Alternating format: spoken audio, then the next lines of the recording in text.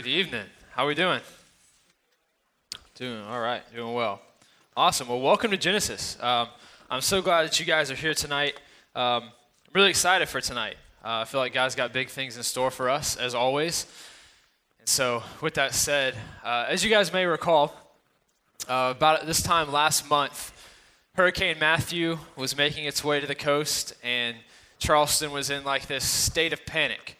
And so we all, a lot of us evacuated to higher ground, went inland, and that was about this time last month. And so me and Emily evacuated, and we went to Rock Hill, South Carolina, to stay with her aunt and uncle.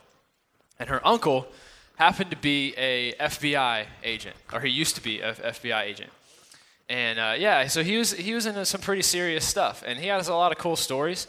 And one of the stories he told us blew my mind.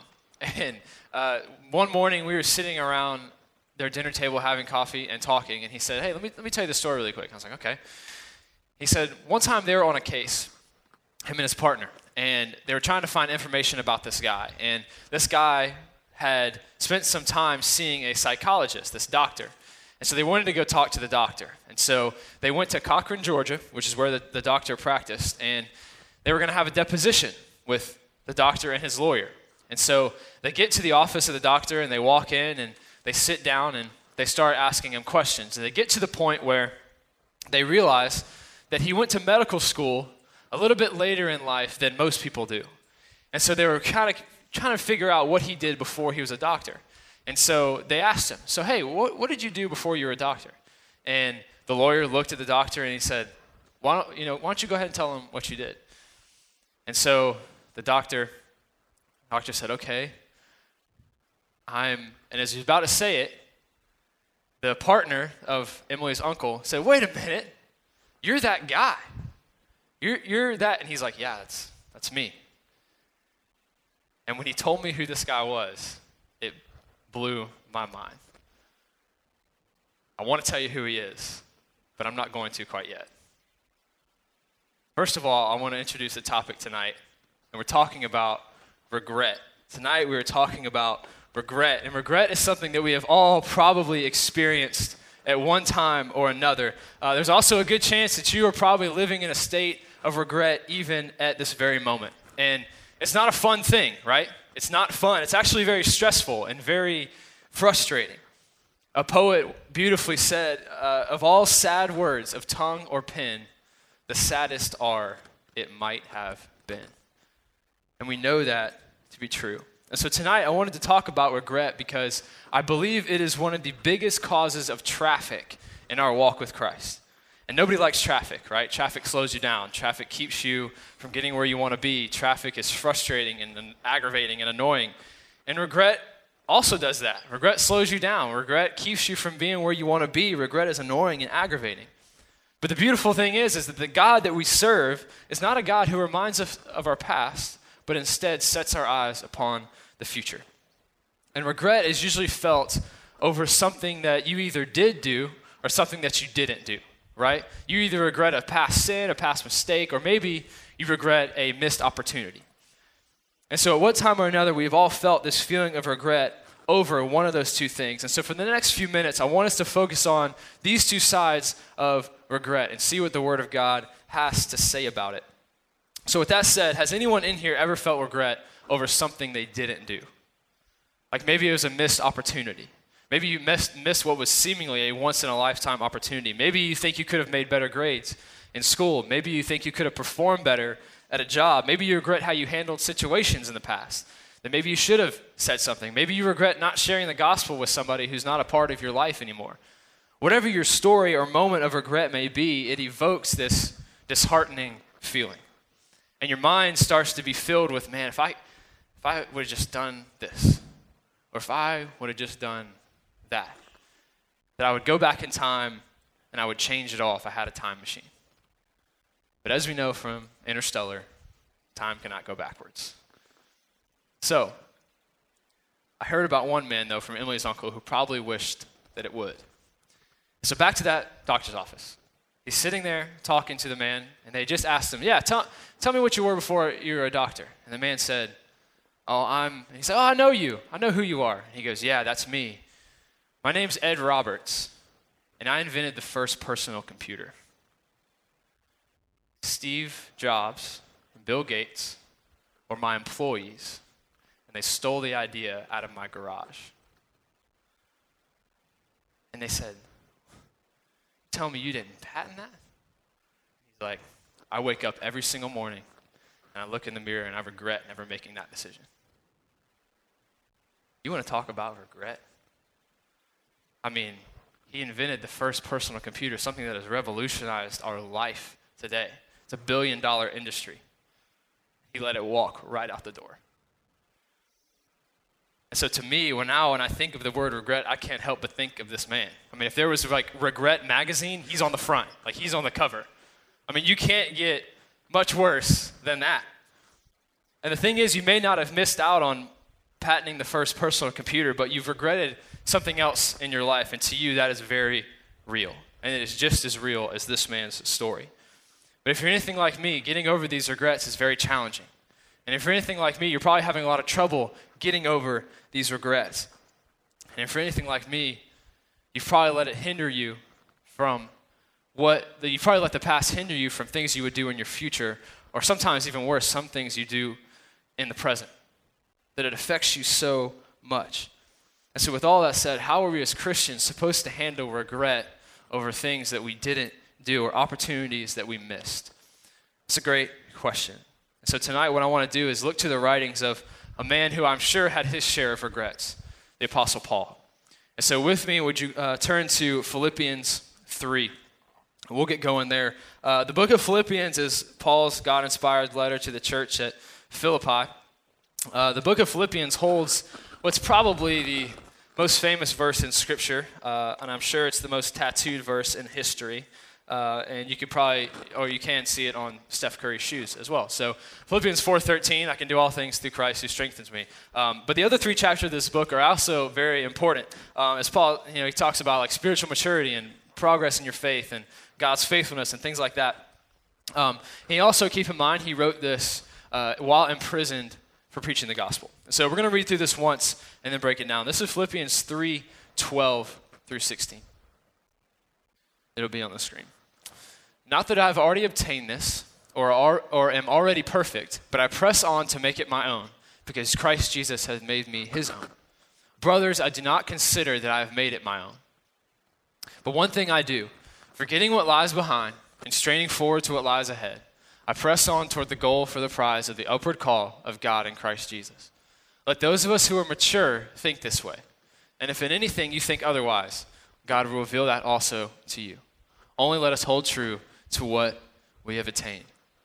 So what is Paul saying here? Let's read verse 12 one more time. This is what it says. So the slide right before this one. It says, "Not that I've already obtained this or I'm already perfect, but I press on to make it my own because Christ Jesus has made me his own. Brothers, I do not consider that I have made it my own." And so that's a pretty humbling thing to say, right? So he's like straight up front saying, I didn't do this on my own, and I could not have done this on my own. And this takes humility to admit. And as we talked about last week, humility is so key in your walk with God, and it takes humility to admit that you are not perfect. So let's move on. This is what it says next.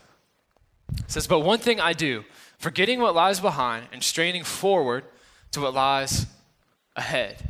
So straining forward to what lies ahead. He says the one thing that he does do is forget what lies behind and strains forward to what lies ahead. And that is a huge deal for us tonight, because if you're eaten up inside due to regret, listen to what Paul says. And if you're sitting in here tonight and you think this message isn't going to apply to you because you live life with no regrets and you have the no regrets tattoo and it just doesn't make sense to you that people would ever have regrets, this also applies to past successes as well. Because past success makes us very comfortable, right? So good or bad, whatever lies behind, move forward. But for the vast majority of us who struggle with regret, we have to let go of what lies behind. And so in a nutshell, here's what Paul is saying. He's saying if it lies ahead, let it lie there. But if it lies behind, let it die there. If it lies ahead, let it lie there. If it lies behind, let it die there. Like, yeah, you've got great things ahead of you. You're going to get there eventually, but there's also a lot behind you, a lot in your past that you may regret, and he's calling you to let that stuff go and to take your eyes off that rearview mirror and set them on the road ahead of you. And that is so important in our walk with Jesus. And let's keep reading and see how he closes out this section of this letter. He says, I press on toward the goal for the prize of the upward call of God in Christ Jesus. Let those of us who are mature think this way. And if in anything you think otherwise, God will reveal that also to you. Only let us hold true to what we have attained. He tells us to press on toward the prize of our calling. So in other words, he says to set your eyes on heaven. And as a Christian, that's a huge thing for us to do. That when we walk through our life, to set our eyes on eternity, on heaven, on the ultimate prize of being with Jesus and being with our Creator and the God that we spend our whole lifetime worshiping and praying to, that's the prize. And so we have to set our eyes off of what's behind us and instead look ahead to eternity. Look ahead to what's later down the road. And then he goes on to say that even if this doesn't make sense to you right now, God's going to reveal it to you. That even if it doesn't make sense, God will also reveal it to you and help you understand. So if it lies ahead, let it lie. If it lies behind, let it die. The thing is, if I were to ask us tonight and take a poll and say, okay, how many people in here regret something they didn't do versus regret something they did do, we probably see more people on the second half of that. That you regret a past sin, you regret a past mistake, or a past word that you said, or things that you think about and you're like, I cannot believe I did that. Do you ever think about awkward middle school memories at night and you think oh, no. It's like, okay, it's moments like that, okay, where you look back and you're like, oh, I cannot believe I did that. I think most of us would be in that boat tonight, and that's where we're going to go with this next. And I have a story really quick. So this is funny, so laugh with me, and I hope you think it's as funny as me. So here we go. 2 weeks ago, Emily and I went on vacation to San Francisco, California. And while we were there, it was an amazing time. We made a lot of memories, something we'll never forget. It was great. Probably one of the funniest moments of the trip for me. It's funny now. It wasn't funny in the moment. But one of the funniest things that happened to us was a dinner that we had scheduled that week. And so basically we had made a reservation for this dinner at this place called the Slanted Door, which was a Vietnamese restaurant. And I hope Emily doesn't get mad at me for telling you this. But she kept calling it Vietnamese. And I said, Emily, the United States of America did not go to war with Viet Minh. We went to war with Vietnam. So it's Vietnamese, okay? So anyway, our reservation was at 8:45, so it's kind of late for dinner, but this is like a fancy restaurant, and it's like high demand, and so it's hard to get a reservation at like a normal dinner time. And so we waited around to like 8:45, and we were like starving. Like we were like, oh my gosh, like this time is crawling by, all right? Dinner time needs to come. And so we finally get sat down at the restaurant, and we were going to split a meal. And so we split the entree, and we both got our plate, and we waited, and it finally came. And you know those times where like you're talking, and then the food comes, and because you're so hungry, you just don't talk for like a few minutes? Okay, so it was kind of like that. So it's just kind of quiet. But the thing was, right before we started eating, we had this sauce on the side. And I don't know anything about Vietnamese food. I don't know, I assumed that it was like soy sauce. I don't know. It's whatever. So I thought it was soy sauce. And so I take it, and I'm like, cool, soy sauce. Just pour it over everything. She takes it, soy sauce. Pours it over everything. Start eating, it's quiet. And all of a sudden, it hits me. And it feels like my mouth has been set on fire by hell itself. And I look up at her, and by this time it had hit her too, and there was just this look of just fear and just not understanding what was happening. And I had this moment a while back, she was with me for this too, where I tried this really hot sauce at Tijuana Flats in Somerville, and I literally went to the bathroom and drank sink water because I was that desperate. This was like that, but kind of like worse. And so we looked at the bottom of the cup of the sauce thing, and there was like pepper seeds all on the bottom. And like straight up, we just poured hot sauce all over this gourmet meal that we had waited all day for. And it was just one of those moments where I was like, I cannot believe we did that. Like, I cannot believe I just took this gourmet meal and just threw it on the floor, like more or less. I was like, I can't eat this. Like, there's no way, I'm gonna die. And so it was terrible. And so anyway, obviously I have worse regrets in my life than that one. But I think you guys can relate that there are moments in your life where you think, I cannot believe I did that. I can't believe I said this or that. I can't believe I treated him or her like this or like that. And so there are two very prevalent stories in Scripture that cover this. And they're stories of regret that I want to discuss. And the thing is that they have two very different endings. They involve two of the 12 disciples of Jesus, one by the name of Simon Peter and one by the name of Judas. And so we're going to talk about those two tonight. And I want to start with the story of Judas. It's a story that most of us have probably heard before, but don't let it just, be stale because you've heard it so many times. And before I start reading this, I want to just throw this in there, and I thought this was interesting.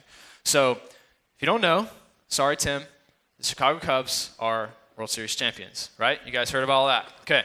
So I was watching this interview with this reporter who was talking about how so often us as like non-professional athletes, we watch these big games and we just assume that these superstar athletes are like just these superhumans that don't feel the moment, they don't feel the emotions, they're just like, they got ice in their veins and they don't feel nervousness and they just go and do their thing. And she's like, actually that's not really the case. That these guys feel the emotion, they feel the moment, they feel everything about it just like we would. And so I thought, man, what if we really applied that to Scripture? Right? Because so often we read the Bible and we think, oh, but that's Paul, man. Like, that's Peter. Like, these guys are like superhumans. These are heroes of the faith. Like, they're just on a different level than me. When actually, they were just as human as you and I. And they felt the moment just like us. They felt the emotions and they felt the rawness of the situation just like we would. And so keep that in mind as we read tonight of these stories. We're going to start reading in Matthew 27. And while you're turning there, I want to get you up to speed with what's going on and kind of set the stage for what's happening. So sit tight just for a second once you get there. At this point, a lot of important events have happened up to Matthew 27. This is toward the end of Jesus' life. So at this point, his 12 disciples have seen him do a lot of things in the past 3 years. They've seen him heal the blind, give sight to the blind, heal the sick. They've seen him raise the dead from back to life. They've seen him do these amazing miracles. They've seen him walk on water. And several hours earlier to this point, in Matthew 27, we see Judas approaching the authorities, the people who had power in the region. And he approaches them because he knows they want Jesus dead. He says, look, I will sell him out to you. I am willing to do that for a price. So how much are you willing to pay me? And so they agree to pay him 30 pieces of silver, which is the equivalent of about $7,500, which is a very small price tag to put on a human life. There's actually a lot of mentions in the Old Testament about this amount of 30 pieces of silver where these prophets sarcastically say that it's a lot, because it's really not in terms of the situation. And so Jesus was not worth much to Judas. Later on, after Judas has made these arrangements, we see the disciples, including Judas, eating dinner on the first day of Passover. And while they're eating, we see Jesus reclining at the table with them, and he opens probably the most infamous conversation in history. He looks at them, and he says, one of you will betray me. One of you will betray me. And then immediately the whole table just kind of goes into this panic. Like, it's not me, right? Like, I haven't done anything. Like, it can't be me. There's no way it's me. And then Judas looks at Jesus. Judas looks at Jesus. Judas looks at Jesus and he says, is it I, Rabbi? Is it me? And Jesus responds with, you have said so. In other words, is it? You tell me. And so if I'm one of the disciples sitting there, I start to freak out. I mean, like, everything that he said was going to happen is starting to happen. And this guy that I just spent 3 years with has now sold out. The guy that we've been following for these 3 years. And there's such a moment happening here. Like, you've got to be kidding me, Judas. Like, you've got to be kidding me. This cannot be happening right now. I cannot believe this is happening. They proceed to take the first communion, and then they go out to the Garden of Gethsemane. And Judas tells his new friends, the chief priests, that he will kiss the one who is Jesus. And so he walks up and he gives Jesus a kiss, and Jesus is arrested. And after going through a little preliminary process, Jesus is given over to Pilate, who would decide his fate. And that's where we pick up in Matthew 27, verse 3. And we start to see the regret of Judas start to set in. So this is Matthew 27, 3 through 8. Then when Judas, his betrayer, saw that Jesus was condemned, he changed his mind and brought back the 30 pieces of silver to the chief priests and the elders, saying, I have sinned by betraying innocent blood. They said, what is that to us? See to it yourself. And throwing down the pieces of silver into the temple, he departed, and he went and hanged himself.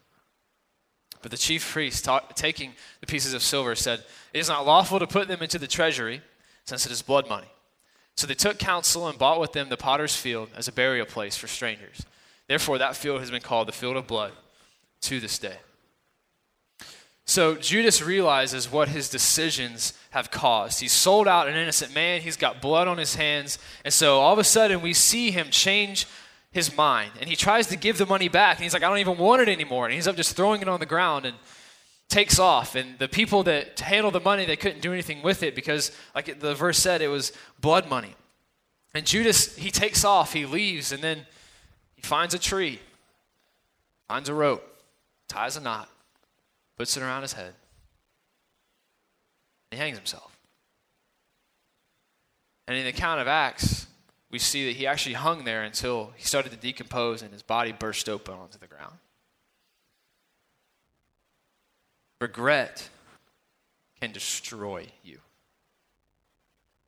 Regret can destroy you. Judas, in his mind, was saying, I cannot believe I did that. I can't believe I put the hot sauce on the gourmet meal. I can't believe I would do such a thing. And he takes off, and he lets this regret overwhelm and overtake him, and he retreats to what was the lowest point in his life. And we see the regret get the best of him tonight. And so if you're in here tonight, and you're feeling regret, and you're constantly feeling these regrets of sin or mistakes, let the story be a warning to you of what regret can do. And I'm not saying that it could or would take you to the extremes that it did for Judas. But what I'm saying is that it can eat you alive if you let it. It can destroy you if you let it. And it can make you immobile in your walk with Christ if you let it. But a beautiful thing about this story is that simultaneously, while all this is going on, another moment of regret takes place that will end very differently. And so if you're looking for the hope and the redemption inside a story of regret, it's found in the story of Peter. So remember the Cubs analogy. These are real people. This is a real moment, real emotions. We'll start to see this start to make a little bit more sense. So, let's turn back to Matthew 26. And while you're turning there, at this point, Judas had been given his silver. So he had gotten his payment and made his arrangements. The Passover had been celebrated. That conversation about one of you is going to betray me, that's already taken place. And so now, I remember when they left and they went to the Garden of Gethsemane. Well, a conversation takes place while they're walking to the garden between Peter and Jesus. And Jesus looks at Peter and he says, Peter, you're going to deny me 3 times before morning. You're going to deny me 3 times before morning. And Peter, of course, insists it's not going to happen. Like, listen, not me, no way, not going to happen. And they end that conversation, and in a few hours, we see them in the garden. Judas kisses Jesus, and Jesus is arrested. And that's where we pick up the story in Matthew 26, 69 through 75. Now, Peter was sitting outside in the courtyard, and a servant girl came up to him and said, you also were with Jesus the Galilean. But he denied it before them all, saying, I do not know what you mean. And when he went out to the entrance, another servant girl saw him, and she said to the bystanders, this man was with Jesus of Nazareth. And again he denied it with an oath, I do not know the man. And after a little while, the bystanders came up and said to Peter, certainly you too are one of them, for your accent betrays you. Then he began to invoke a curse on himself and to swear, I do not know the man. And immediately the rooster crowed. And Peter remembered the saying of Jesus, before the rooster crows, you will deny me 3 times. And he went out and wept bitterly. So we see Peter sitting outside the courtyard of the council, I'm sure contemplating and feeling the moment of what had just taken place, and he's trying to make sense of it and process it. I'm sure it's a mixture of fear, misunderstanding, frustration, and confusion. And then we see this young girl run up and say, "Hey, you were with Jesus." To which he says, whoa, I don't know what you're talking about. And then we see this other girl walk up and say, "No, I'm pretty sure you were with him." And he's like, "Look, I don't even know the guy. I don't even know him." And then we see this third group walk up, these bystanders. They come up and they say, "No, I'm pretty sure that you were with him. Listen to your accent. Your accent gives you away." And then he proceeds to say what I always believe to be, "I don't bleep and know the man," when it says he invoked a curse on himself. But what he's actually saying is, I'm telling the truth, and if I'm not, God can strike me down if I'm lying. And so Peter was very serious. He was very serious. Then the rooster crows. It's morning, the sun starts to come up. And immediately we see this wave of regret and guilt and shame wash over Peter. Can you imagine? I mean, Peter's thinking, "Listen, I can't believe I did that. I can't believe I would put the hot sauce on the gourmet meal. I can't believe I would do such a thing." I mean, he's been walking with Judas for 3 years, and he sees him betray the guy he's been following for the 3 years. Then he sees Jesus get taken into custody, and now even Jesus' lowest point in his life, Peter denies him. But there is hope, because this story does not end like the story of Judas. So let's jump to the book of John. So this is John chapter 21. Keep in mind that even though John may come later in your table of contents, does not mean it came later in time. Okay, so Matthew is at the beginning, John's your last gospel, but they're happening like this. They're happening together. Okay, so this is the same account, or a different account of the same events, but John just gives you a deeper look into Peter's life. So after Peter denies Jesus, Jesus ends up going to trial, and he's sent off to be crucified. And Peter watches Jesus die, and we see the veil tear, we see the ground shake, we see the sky go dark, we see dead people come out of the ground, and then Jesus is buried. And then after 3 days of what seemed hopeless, 3 days of regret, 3 days of confusion, 3 days of mourning, 3 days of regret for Peter, we see the finale of the greatest event in the history of mankind take place. The resurrection. Jesus comes back to life. He resurrects. And in John 21, we see this resurrected Jesus appear to the disciples for the first time. And a group of the disciples, including Peter, they went fishing on that third day. And while they're out on the boat, we see something incredible happen. So this is John 21, verse 4. So it says this: "Just as day was breaking, Jesus stood on the shore. But the disciples did not know that it was Jesus. Jesus said to them, 'Children, do you have any fish?' They answered him, 'No.' He said to them, 'Cast the net on the right side of the boat, and you will find some.' So they cast it, and now they were not able to haul it in because of the quantity of fish. The disciple whom Jesus loved, which was John, therefore said to Peter, 'It is the Lord.'" So, at this moment, we see them out on the boat. And I've always said, what do you call Peter, James, and John on a boat? Discipleship. Anybody? Okay, so we see them out on the boat, and they see this man out on the shore, and they don't know that it's Jesus. And Jesus calls out to them. He's like, "Hey, have you caught anything?" And they're like, "No, we haven't." And he's like, "Well, try throwing your net on the other side." And so they do that, and they actually catch some fish, a lot of fish. And then at this point, John realizes who it is, and he looks to Peter, and he's like, "Peter, it's Jesus." Now keep in mind, Peter is filled with regret. He is filled with shame. He has just watched the guy who he's followed for 3 years as Lord and Savior. He's seen him die, and he doesn't know yet that he's been resurrected. And so when he sees Jesus, what does he do? He has an amazing reaction. And let's read in John 21, 7 and 8, see what he does. "When Simon Peter heard that it was the Lord, he put on his outer garment, for he was stripped for work, and threw himself into the sea. The other disciples came in the boat, dragging the net full of fish, for they were not far from the land, but about 100 yards off." And so Peter sees Jesus, and he jumps out of the boat, and he starts swimming to Jesus. He literally drops everything and takes off after Jesus. This Peter that's filled with regret, that's filled with these things where he's like, I cannot believe I did that. When he saw Jesus, all of a sudden, that didn't matter anymore. He jumps out of the boat and he starts swimming about 100 yards to shore to see Jesus. And so tonight, if you're in here and you're bogged down with regret, you're carrying around the weight of past sin, past mistakes, past issues, look at the example of Peter. When you feel regret, run to Jesus.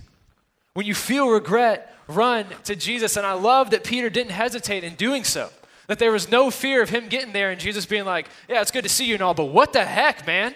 No, there was none of that. There was no hesitation. There was no fear. And guess what? Jesus didn't do that. He didn't do it to Peter, and he's not going to do it to you and me. Jesus is on the shore for you.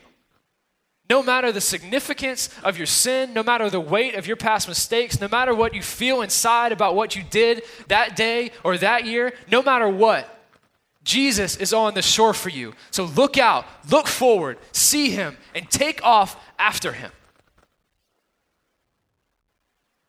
Jesus is on the shore for you. And so maybe it's time to stop beating yourself up with the regret and the past mistakes and start jumping out of the boat and start swimming.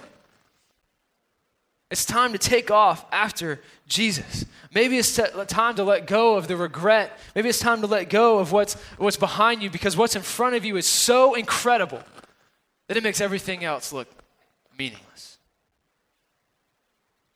You know what Emily and I did after we poured that hot sauce on the gourmet meal? Paid for it, said it is what it is. Then we went to In-N-Out and we got fries and milkshakes, and it was an incredible night. So when it comes to regret, when it comes to these things, sometimes you just got to face it, say, man, it is what it is, then move forward. Start moving towards Jesus. Drop the regret, jump out of the boat, start making your way to Jesus. And I love that Peter's regret didn't make him sink. He jumped out of the boat, and he made it to the shore. Sometimes it may not weigh as heavy as you think. Tonight we have discussed the two halves of regret. What I did, what I didn't do. What I did, what I didn't do. And to review, if you regret a missed opportunity in life or to be used by God, we learn from Philippians and from Paul that if it lies ahead, let it lie there. If it lies behind, let it die there. And if you regret a past sin or a past mistake, don't follow the example of Judas and let it destroy you. Instead, follow the example of Peter and let that regret dissolve inside the presence of Jesus. And in conclusion tonight, after talking about these two halves of what I did, what I didn't do, I thought I should finish with this. And so in the midst of worrying about what I did and what I didn't do, maybe it's time to start worrying about what I am going to do. What I am going to do. When I'm faced with regret, I am going to be humble and face it. When I'm faced with the weight of sin, I'm going to let it die behind me. When I'm faced with an I can't believe I did that moment or feeling, I'm going to run to Jesus and let his blood wash it away. So tonight as we respond, this may be a jumping out of the boat moment for you. This may be a chance for you to sit and process whatever the Lord is speaking to you. This may be a chance for you to stand and sing in celebration of being freed from regret. I have a feeling that many of us in here tonight are struggling with Many of us are struggling with issues from our past. Scars, abuse, sins, mistakes. And God is telling you, let it die. Let it die. Come into his presence tonight. Let his grace wash it away. That's what I encourage you to do tonight. Put your eyes on Jesus. Put your eyes on the cross. Forgetting what lies behind. Moving forward to what lies ahead. Let's pray. Jesus, we love you. We thank you for this opportunity to come together and talk about your word, sing songs about you and to you. And God, you are just so good. And we thank you that you are on the shore for us. And when we're ready to jump out of the boat, when we were ready to set our eyes on you and not what's in our past, God, that your grace would wash away all of the feelings of regret, all of the feelings of shame and guilt. And God, that your cross will be what we keep our eyes on for our lifetime. So God, I pray over the people here tonight. that we would forget what lies behind, and that we would strain forward to what lies ahead, knowing that the prize of the upward call of Christ Jesus is the one worth living for. In Jesus' name, amen.